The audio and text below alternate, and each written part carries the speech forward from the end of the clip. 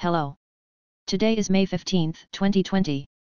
I will be reading the top stories from across the globe. In top news, less populated areas of New York, Virginia, and Maryland took their first steps towards lifting lockdowns on Friday, part of a patchwork approach to the coronavirus underscoring political divisions across the United States. In a race to position itself in the latest trade battle between the United States and China, Taiwan Semiconductor Manufacturing Co. Ltd. made it just under the wire. Authorities in Wuhan have tested over 3 million residents for the coronavirus in April and May and aim to test all of the rest, state media said, as the city at the epicenter of the original outbreak faces the threat of a second wave of infections. The United States on Thursday blamed Islamic State militants, not the Taliban, for a gruesome hospital attack in Afghanistan this week that killed 2 newborn babies, and it renewed calls for Afghans to embrace a troubled peace push with the Taliban insurgency. That's a wrap for today's news. Tune back in tomorrow for the latest updates. And we'll see you next time.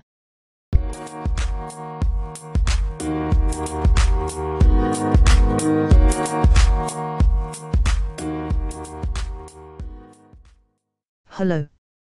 Today is the 15th of May, 2020. I will be reading the top stories from across the globe.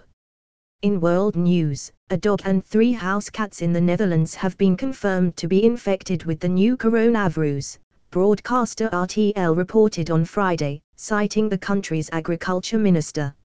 Yemen's Saudi-backed government reported on Friday 21 new coronavirus cases, including 3 deaths, the Coronavirus Committee said on Twitter.